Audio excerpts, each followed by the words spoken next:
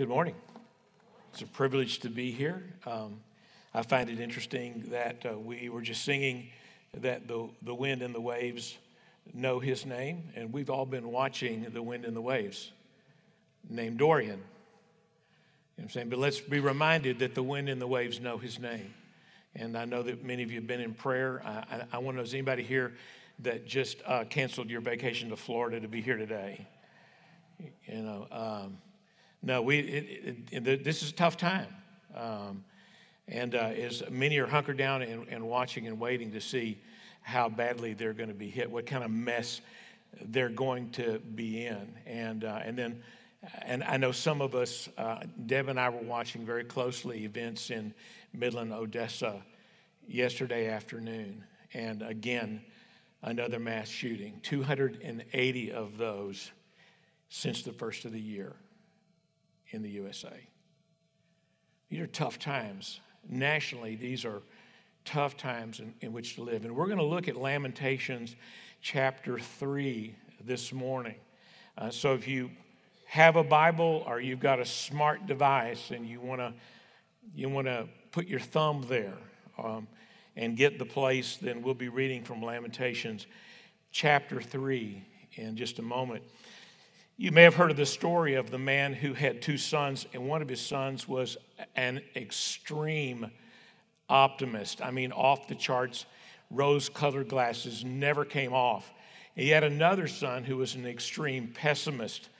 You know, it was to the core pessimist. He was getting desperate, you know, with trying to find some method by which to shock them into some sense of reality. So Christmas morning came, and he had carefully listened so that the pessimist son, when he woke up on Christmas morning, he found every single present that he ever dreamed or imagined or asked for, you know, for the months leading up to Christmas. It was all there for him.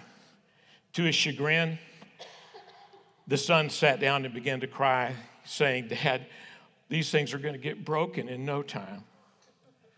To his overly optimistic, off-the-charts optimist son, he had delivered to one of the bays of the garage a half-ton of horse manure and left a little note in the stocking to go look in the garage for his present. When the dad went to the garage and looked outside, his son was shoveling through, saying, "There must be a pony in here somewhere." So the title of the message, "There's a yes in every mess." You know, no matter what we're going through, no matter what trials, what hurts, what problems are we're confronting, what insecurities or uncertainties are in our life, God is still at work in the midst of it. Is he not? About a year ago, Bob Cox and I were laying some floor in the building next door. And I don't know if Bob remembers the conversation. I remember it really well. Bob knew that I had recently retired from full-time pastoring after 18 years down in West Plano. So Bob asked me, "Dave, what was the worst day you ever had in ministry?" And so I shared. I said, Bob, it was the day I had this real ambitious youth director who started working behind the scenes and had all these people sworn to secrecy because he wanted to start his own church. And by the time the elders in the church found out about it, it was already full-blown kind of a deal. And one Sunday morning, at the end of the service, 13 families lined up and hugged me as they walked out the door, some with tears in their eyes, but they said goodbye. And they went off to plant another church that the pastor and the elders didn't even know was going to happen. And I was devastated. I went home after that service, and I was so empty, you know. And for months, my sweet wife Debbie didn't know if I was going to preach a sermon when I got in the pulpit or if I was just going to resign and walk away, because that's what I felt like. It was the worst day that I ever experienced in ministry. And then Bob followed this question. Well, Dave, what was the best day you ever had in ministry? And as I thought about it, you know what my answer is? Same day. Same day. The next morning, I drug myself out of bed. I had a lunch appointment with a pastor here in Frisco, a friend of mine who had asked me to hold him accountable on some stuff he was working out in his life with he and his wife. And so I was supposed to meet him for lunch, and I walked into lunch, and he looked at me and he said, Dave, you look like death warmed over. And I remember replying, well, I'm glad the outside looks like the inside. Because at least I'm not being, I'm being real. And so while we were having lunch, he slid this little piece of paper across the table to me. It had a name on it and a phone number of a guy that we both knew, a guy who was sort of semi-retired, but a fellow that had counseled and helped lots of ministers in times of pain and trial and trouble and burnout. And his name was Dr. Roy. And that afternoon, I called Dr. Roy, and we met for coffee the next day and started a dialogue. And Dr. Roy became my spiritual advisor and my mentor and my friend. Deb and I took him to breakfast last week when he was in town. A godly influence in my life that I could pour my heart out to, that I could be completely and totally honest with. And God began to do a fresh work in this old boy. And so I'm telling you, my worst day, Bob, was also my best, because God wasn't done. God still had some significant work to do in me. And it starts out with absolute honesty. Jeremiah, he's called the weeping prophet. And part of that's because he wrote Lamentations, this whole book full of laments and funeral dirges. In Lamentations chapter 3, begin with verse 47, he says, my eyes flow with rivers of tears because of the destruction of the daughter of my people. And my eyes will flow without ceasing, without respite, until the Lord from heaven will look down and see. Is the weeping prophet. Need to tell you a little bit about what's going on in Lamentations. This little book covers one of the darkest periods in all of ancient biblical history. The darkest day in the history, in the life of Israel or the Jewish people. The prophet Jeremiah is overseeing, he's seeing the death of the nation in 587 BC. His nation, his own people. In effect, he's presiding over a funeral for the whole city, the city of Jerusalem.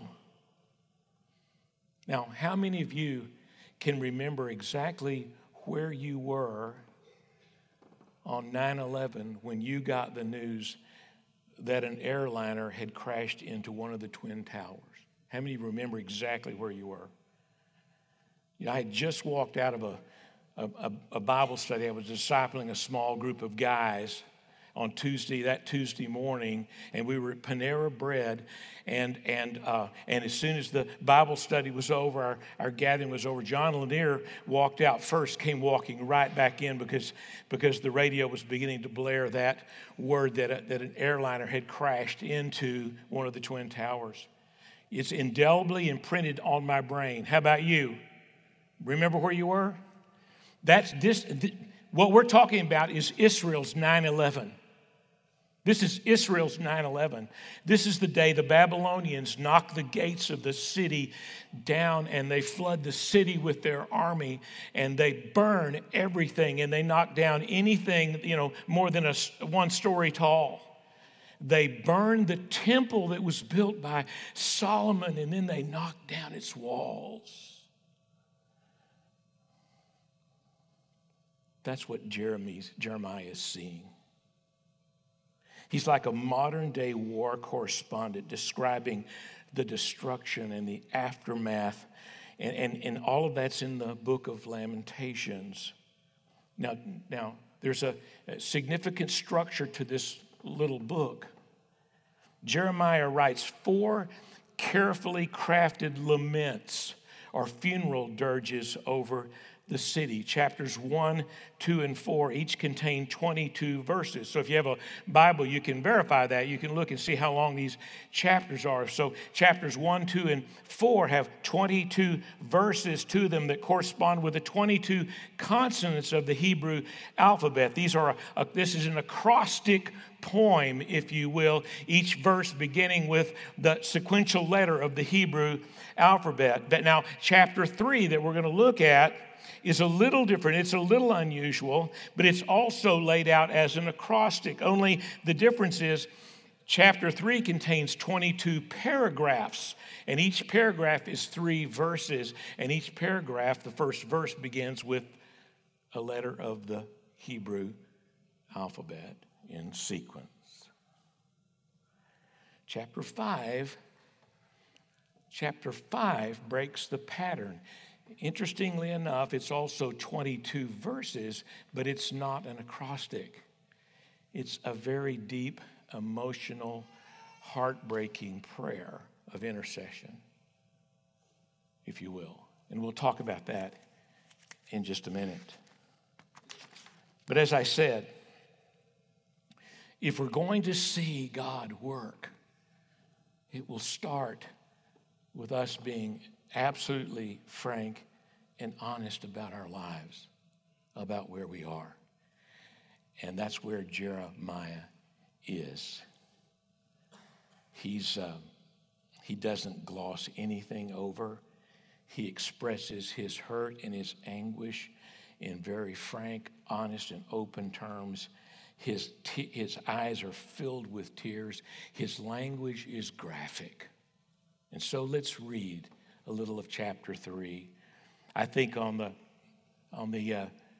text as I gave it to the booth starts with 19. I'm going to go back and start with 16. I'm going to start a paragraph ahead of that, just because I want you to get the feel for Jeremiah's state of mind and heart as we're reading this. He says this: "He made my teeth grind on gravel. He made me cower in the ashes.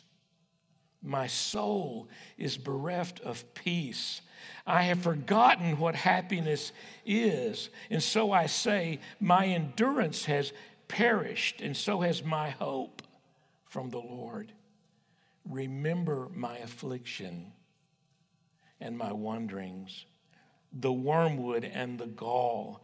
My soul continually remembers it, and it's bowed down within me. But this I call to mind, and therefore I have hope. The steadfast love of the Lord never ceases. His mercies never come to an end. They are new every morning. Great is your faithfulness. The Lord is my portion, says my soul, and therefore I will hope in him. The Lord is good to those who wait for him, to the soul who seeks him. It is good that one should wait quietly for the salvation of the Lord. It is good for a man that he bear the yoke in his youth. Let him sit alone in silence. When it is laid on him, let him put his mouth in the dust. There may yet be hope." Let him give his cheek to the one who strikes. Let him be filled with insults. For the Lord will not cast off forever. But though he cause grief, he will have compassion according to the abundance of his steadfast love. Wow. How do you see God at work in your life?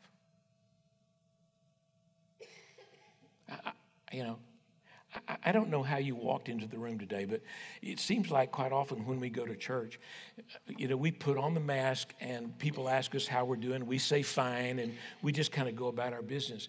But and somehow we've gotten the idea that when we come to worship, we ought to leave all our cares behind, just enter into God's presence, just forget all that, and just worship.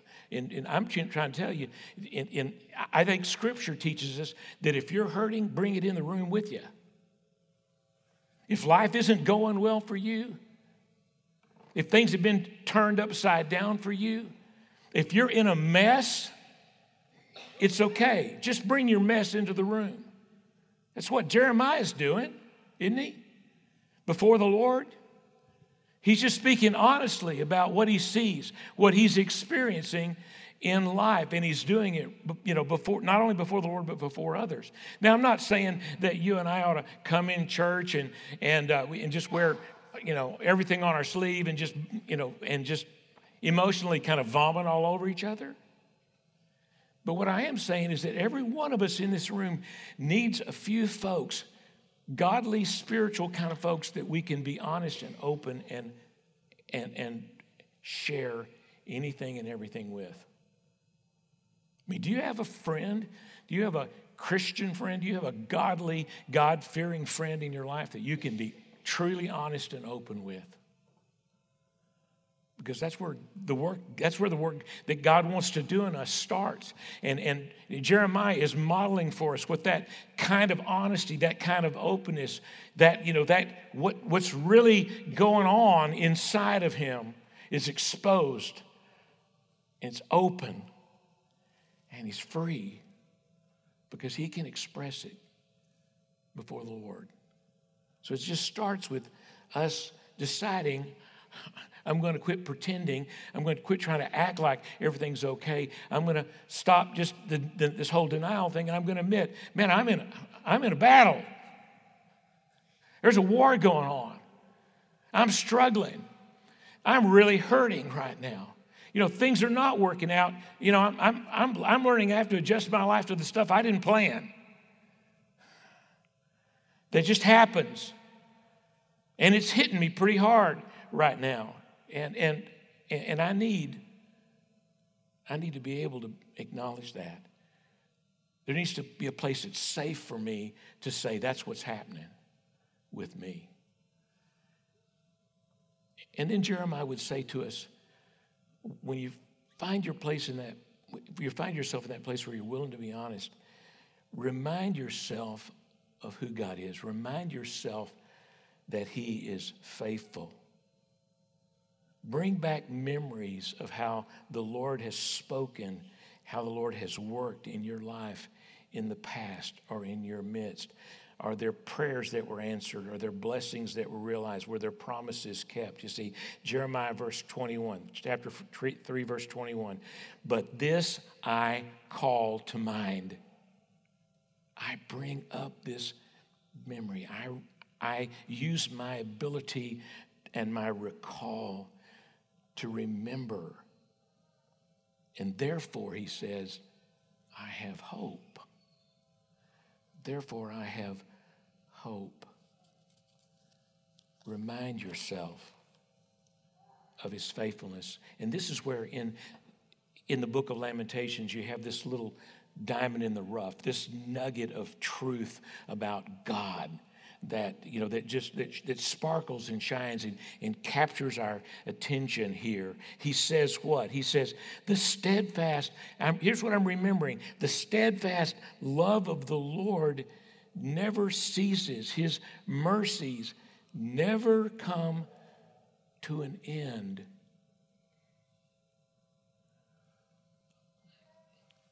The old King James. I don't know if some of us, I was raised on the King James. You know, conservative West Texas Baptist. I never heard anybody preach anything but the King James until I was probably, till I left the church at 16. But you know, I was raised on the King James. And I always tend to kind of go back there because the King James, you know, was based on the best text they had available to them at the time. There's some other texts now that have improved, you know, our understanding of some of these verses.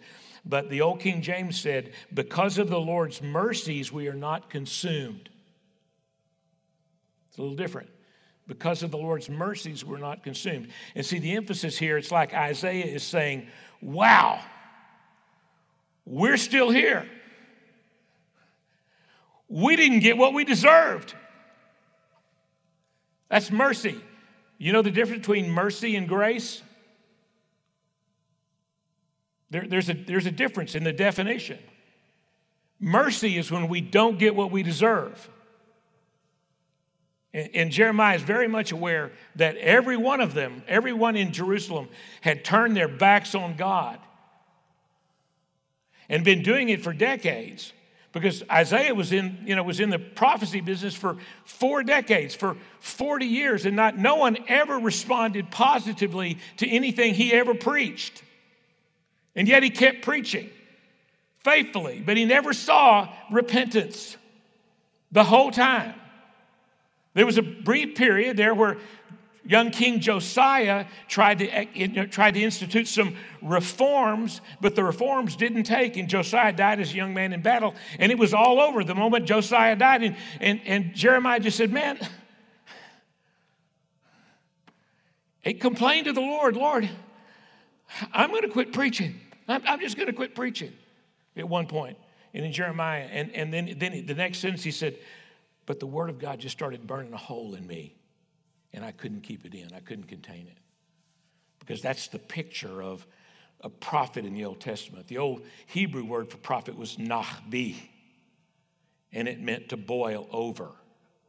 A prophet was someone whom the Holy Spirit was so at work they couldn't contain themselves. Because the word would just burn a hole in them. And that was Jeremiah. But see, he preached for 40 years. Never a convert.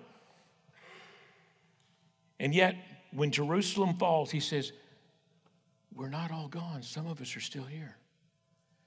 Somehow God's mercy is still in effect. His steadfast love and his mercies never cease to amaze, never fail. And there's 2 words in the text here. Now, let me finish what I said. The difference between mercy and grace is what? Mercy is we don't get what we deserve. Grace is when we get what we don't deserve. The old acrostic, G-R-A-C-E, God's riches at Christ's expense. We get blessed. In grace, we're given everything we need, even though we don't deserve it. Mercy is we don't get what we deserve. Grace is we get what we don't deserve.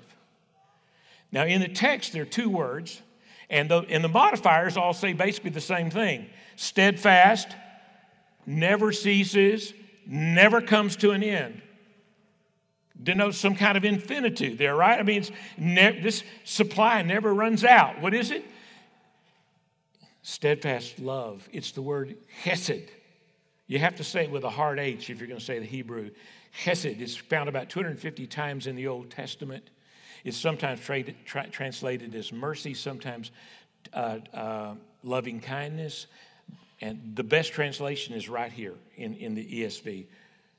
Steadfast love, covenant love. This is God's covenant-making kind of love. And the New Testament word that matches up with chesed is agape, sacrificial love. I love you, period. His steadfast love never ceases. And then there's the word for mercy in that verse. his mercies, his compassions never come to an end. This is another interesting Hebrew word. It has a Hebrew meaning, and it has also a New Testament, a Greek counterpart. In the Greek, it's the word splachnia, which is the word for compassion, comes from the same root as intestines. Somehow, in Hebrew thought, if you really feel something deep, you have to feel it down in your intestines. And so in the old King James, they talked about having bowels of mercy. All right? In the Hebrew, this word compassion comes from the same root as their word for womb, for a mother's womb. Wow. Think of that. His compassions, they fail not. See, one of the most popular religions in Jesus' day was Stoicism. And Stoics believed that if God is all-powerful, then he can't be in any way touched or influenced by men. He cannot feel anything from men. And so if you were Stoic, you had you were void of feelings. You couldn't feel any hurt or compassion or anything because you were in total control at all times. And God had to be who God was, that he was stoic. He was not in any way impressed or felt anything for any of us. And then along comes Jesus in the New Testament, and it says that Jesus felt compassion for people. Splachnia. I mean, he felt it in his gut. He kind of broke the mold of popular thinking in the time, because he's saying God is moved when we suffer. He hurts when we hurt. His compassions, they never fail. They never end. He feels for us. He hurts with us. I don't know, can you wrap your mind around that? And this is what Jeremiah is saying. This is what, that you and I have to recall, is that, that God is in whatever situation or circumstance we're in, he's in there with us. He cares. He cares deeply. And his steadfast love is going to sustain us through it. So let's be honest. And then let's recall to memory. Now, I've got to just give you a little word of warning here. If you're not in relationship with the living God, if you haven't started a relationship with him, you're going to have a hard time recalling memories of when God was showed up in your life and was faithful, because you really don't have a history. Kind of tough. So you really got to be in that relationship, because when you're in that relationship, where God has revealed himself to you and your need for salvation, and you've responded and you've opened the way, and the Holy Spirit comes and indwells you, saying then the Holy Spirit's going to be real quick to take you back to remind you of those times and places and events in your life where God showed up and God answered prayer and God spoke through a friend and who came alongside or into a circumstance, and then you began to see God's healing. See, it means it requires a bit of history. If you're going to call to mind, if you're going to bring up in memory, you kind of need a little history, don't you? Right. Well, but I am telling you, you can start the journey today. And you could walk out of here, and making history with Jesus this morning by simply just saying, okay, Lord, I don't think I know you, but I understand if you died on the cross for me, and I want to start that relationship, because I want to be able to look back over my life and know I didn't have to do this alone. Okay, so we're going to be honest. We're going to recall to our mind those times when God showed his faithfulness and goodness in our life. And then number 3, in the text, he says, they are new every morning. His mercies, which were mentioned before, never come to end. They are made new. They are brand new. They are made fresh every single day. So in light of that, how would it be best to start out your day? How about with him? He's supplying fresh mercies every day. I would challenge you to begin, if you're not already doing so, spending the very first part of your day with him. I believe God likes to drink coffee, because I always get a cup of coffee and go to my chair, where the conversation starts with him, because we drink coffee together. But I would think, in light of the fact that his mercies are brand new and fresh every day. I love Matthew Ward. I don't know if you know him. He's a songwriter, and he wrote this song 4 or 5 years ago, and you probably haven't heard of it, but it was called Day One, and it was based on this passage in Lamentations 3. And basically, Matthew Ward was just singing, every day is day one. You just got to wake up fresh, because we're starting fresh with God. Every day, it's a fresh start. So why wouldn't you want to start your day with Jesus? I mean, that's the best thing I can offer, is that he wants to meet with you. He wants to reveal himself to you. He wants you to experience and know that you've got the supply of what you need for that day, that you could sit down with him and you could say, Lord, I've got this meeting. I know I'm going to see, Jody, I'm going to, and we're going to hang out, and have breakfast, right, Mr. Wilson? Okay, so, if you know who's kind of on the schedule, you got this big meeting, and boy, that's a critical decision being made over there. Why not run that all by Jesus in the morning and saying, Lord, I'm going to need wisdom. I'm going to need whatever if you'll just supply, I'm just going to walk with you today. Great idea. Let's do that. Let's begin our day with him. You remember the children of Israel in the wilderness? And they needed daily provision. And so God said, every day you get up and you go into the fields and you gather that manna fresh. But what did he also say? Now, let me just give you a warning. Don't try to save that up for the next day. Because if you gather the manna and you fill your pots up and then you go put those in the pantry and save them for the next day, when you go look in the pantry, what are you going to find?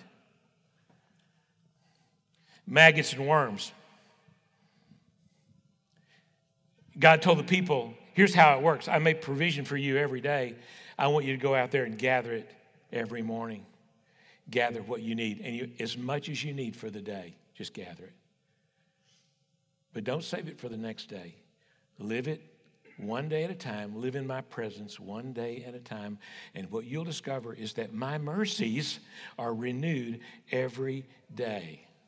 My supply will be fresh every day. So start your morning with God. That's third. Number 4, keep the conversation going all day long.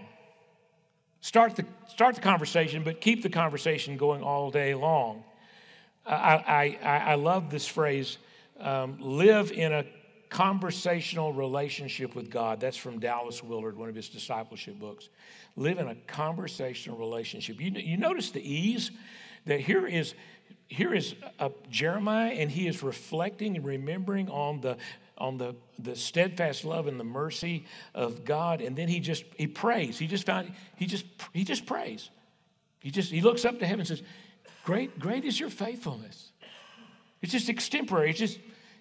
It just flows. And I'm just saying, if you'll begin your day with God, then why not just keep the conversation going throughout the day? I mean, make it a practice to have frank, open, honest conversations with God through the day.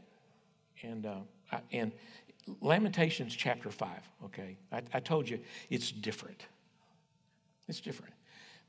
In the first four, they're acrostics. They're carefully kind of worded and structured. But in chapter 5, it's just a gut prayer. It's just him. It's more emotional, unstructured, chaotic. I don't know what you want to call it, but basically he's just pouring out his heart to God for his people in chapter 5. It's just honest, straightforward communication, right? Now, I want you to listen to the last two verses of the book. This is the last two verses of Lamentations. You ready? Chapter 5, it gets to the end. It's also 22 verses, but not because it's an acrostic. He just did it that way, okay? But chapter 5, very end of the book, listen, he's praying. He's in a conversation with God.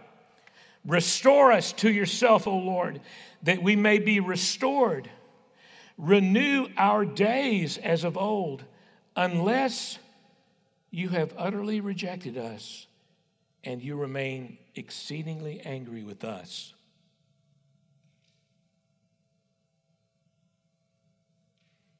Amen? What just happened? Jeremiah just being honest. He's looking at all the devastation around him. He's looking at the remaining citizens of Jerusalem being put in chains and carted off to slavery in Babylon. And he's praying, and he's just basically saying, he just kind of leaves his prayer right there in the middle of it and just says, God, I'm praying, I'm asking for restoration. Unless you've utterly rejected us. Maybe you've utterly rejected us. Maybe it's, wow, that's honesty. And I'm just encouraging you. Number one, get honest with God and start calling to memory those times when God has, those sacred memories where God has been at work in your life, and take a look again at God's character. What you've learned about who he is. Refresh your memory and start your day with him, and continue this prayer, this conversation, this real conversation through the day. And then I would suggest, as Jeremiah says, wait patiently for him. Now it's time for you to wait patiently for him. Verse 25, the Lord is good for those who wait for him, to the soul who seeks him. It is good that one should wait quietly for the salvation of the Lord. It's good for a man that he bear the yoke in his youth, let him sit alone in silence when it is laid on him. Let him put his mouth in the dust, there he may find hope, there yet may be hope. Let him give his cheek to the one who strikes. Let him be filled with insults, for the Lord will not cast off forever. But though he cause grief, he will have compassion according to the abundance of his steadfast love. So wait patiently for him. And here's the problem. We're the microwave generation, right? We don't want to wait for anything. I mean, delayed gratification's not in our vocabulary, is it? I mean, seriously. You want to know who has the world's fastest internet? Chick-fil-A. Yeah, you go to Chick-fil-A. If you drive up in the drive-thru, they got 4 or 5 people out there with those little computers, and they're getting your order while you just first get in line, and you get up to, and then they go really fast, and you get up to the window, and they're handing your food to you, and like, whoa. But if you go inside, trust me, you try this. You go inside, you pay with your credit card, you put your chip in. You know what I'm saying? Your chip will not be in there 2 seconds. It'll go, boom, remove your chip. I'm in Walgreens, and I wait for 30 seconds sometimes. You know what I'm saying? I'm tired of waiting in Walgreens for them to read my chip. tell me to take my card out. I'm going to Chick-fil-A, man, and boom. That's our generation, right? We don't want no slow internet, right? Wow, this is going to be a real challenge for most of us in this room. How do you learn to wait patiently on the Lord? How do you learn to sit quietly? Sit quietly? What? And listen until he begins to reveal himself, until he begins to speak, until he begins to give guidance and instruction through his word. I'm actively waiting. I'm not talking about just being passive, but I'm just saying, but prayerfully carving out time to listen. I mean, anybody here ever done a prayer retreat where you just took a whole day off to go walk in the woods and just pray? What are you waiting for? Think God might enjoy a day with you in the woods? Why not? Well, that's crazy. I'm busy. Are you that busy? Lord says, man, I'd love to meet with you. You going to carve out some time for that? Or patiently waiting for him. And then the last thing I would say to you, and we need to close. Cultivate a heart and attitude of surrender or submission. Cultivate a heart and attitude of surrender and submission. We sang it. And man, John, thanks for the songs today. Man, I just enjoyed being in worship with you guys this morning. We sang it. What can I say? What can I do but offer this heart, oh God, completely to you? I mean, did you mean that when you were singing that? Or are we just reading the words on the screen? What can I say? What can I do except offer this heart, oh God, completely to you? Now, interesting, see, like in this text, Jeremiah gives us 3 word pictures. The first, he says, it's really good that you experience the yoke at this time in your life.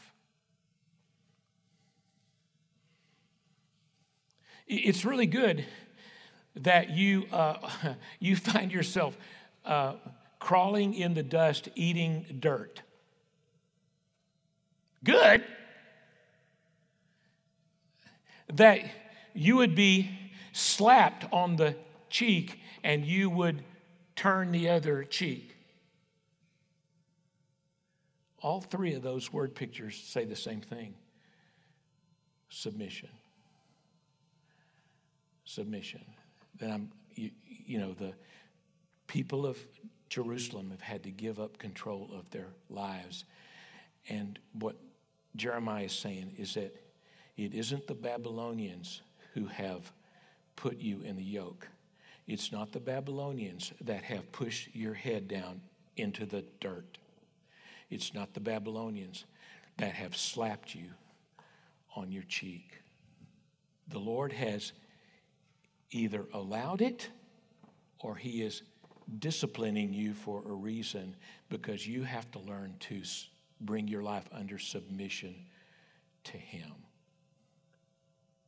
To him.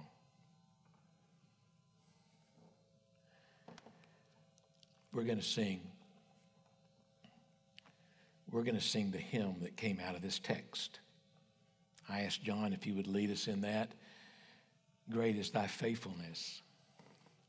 It was written by Thomas Chisholm.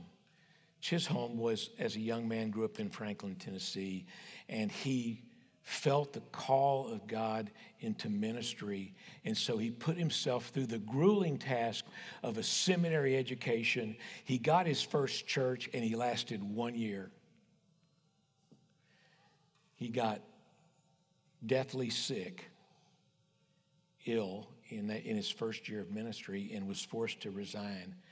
And it took months to restore his health. And he ended up moving from Tennessee to New Jersey and becoming an insurance salesman.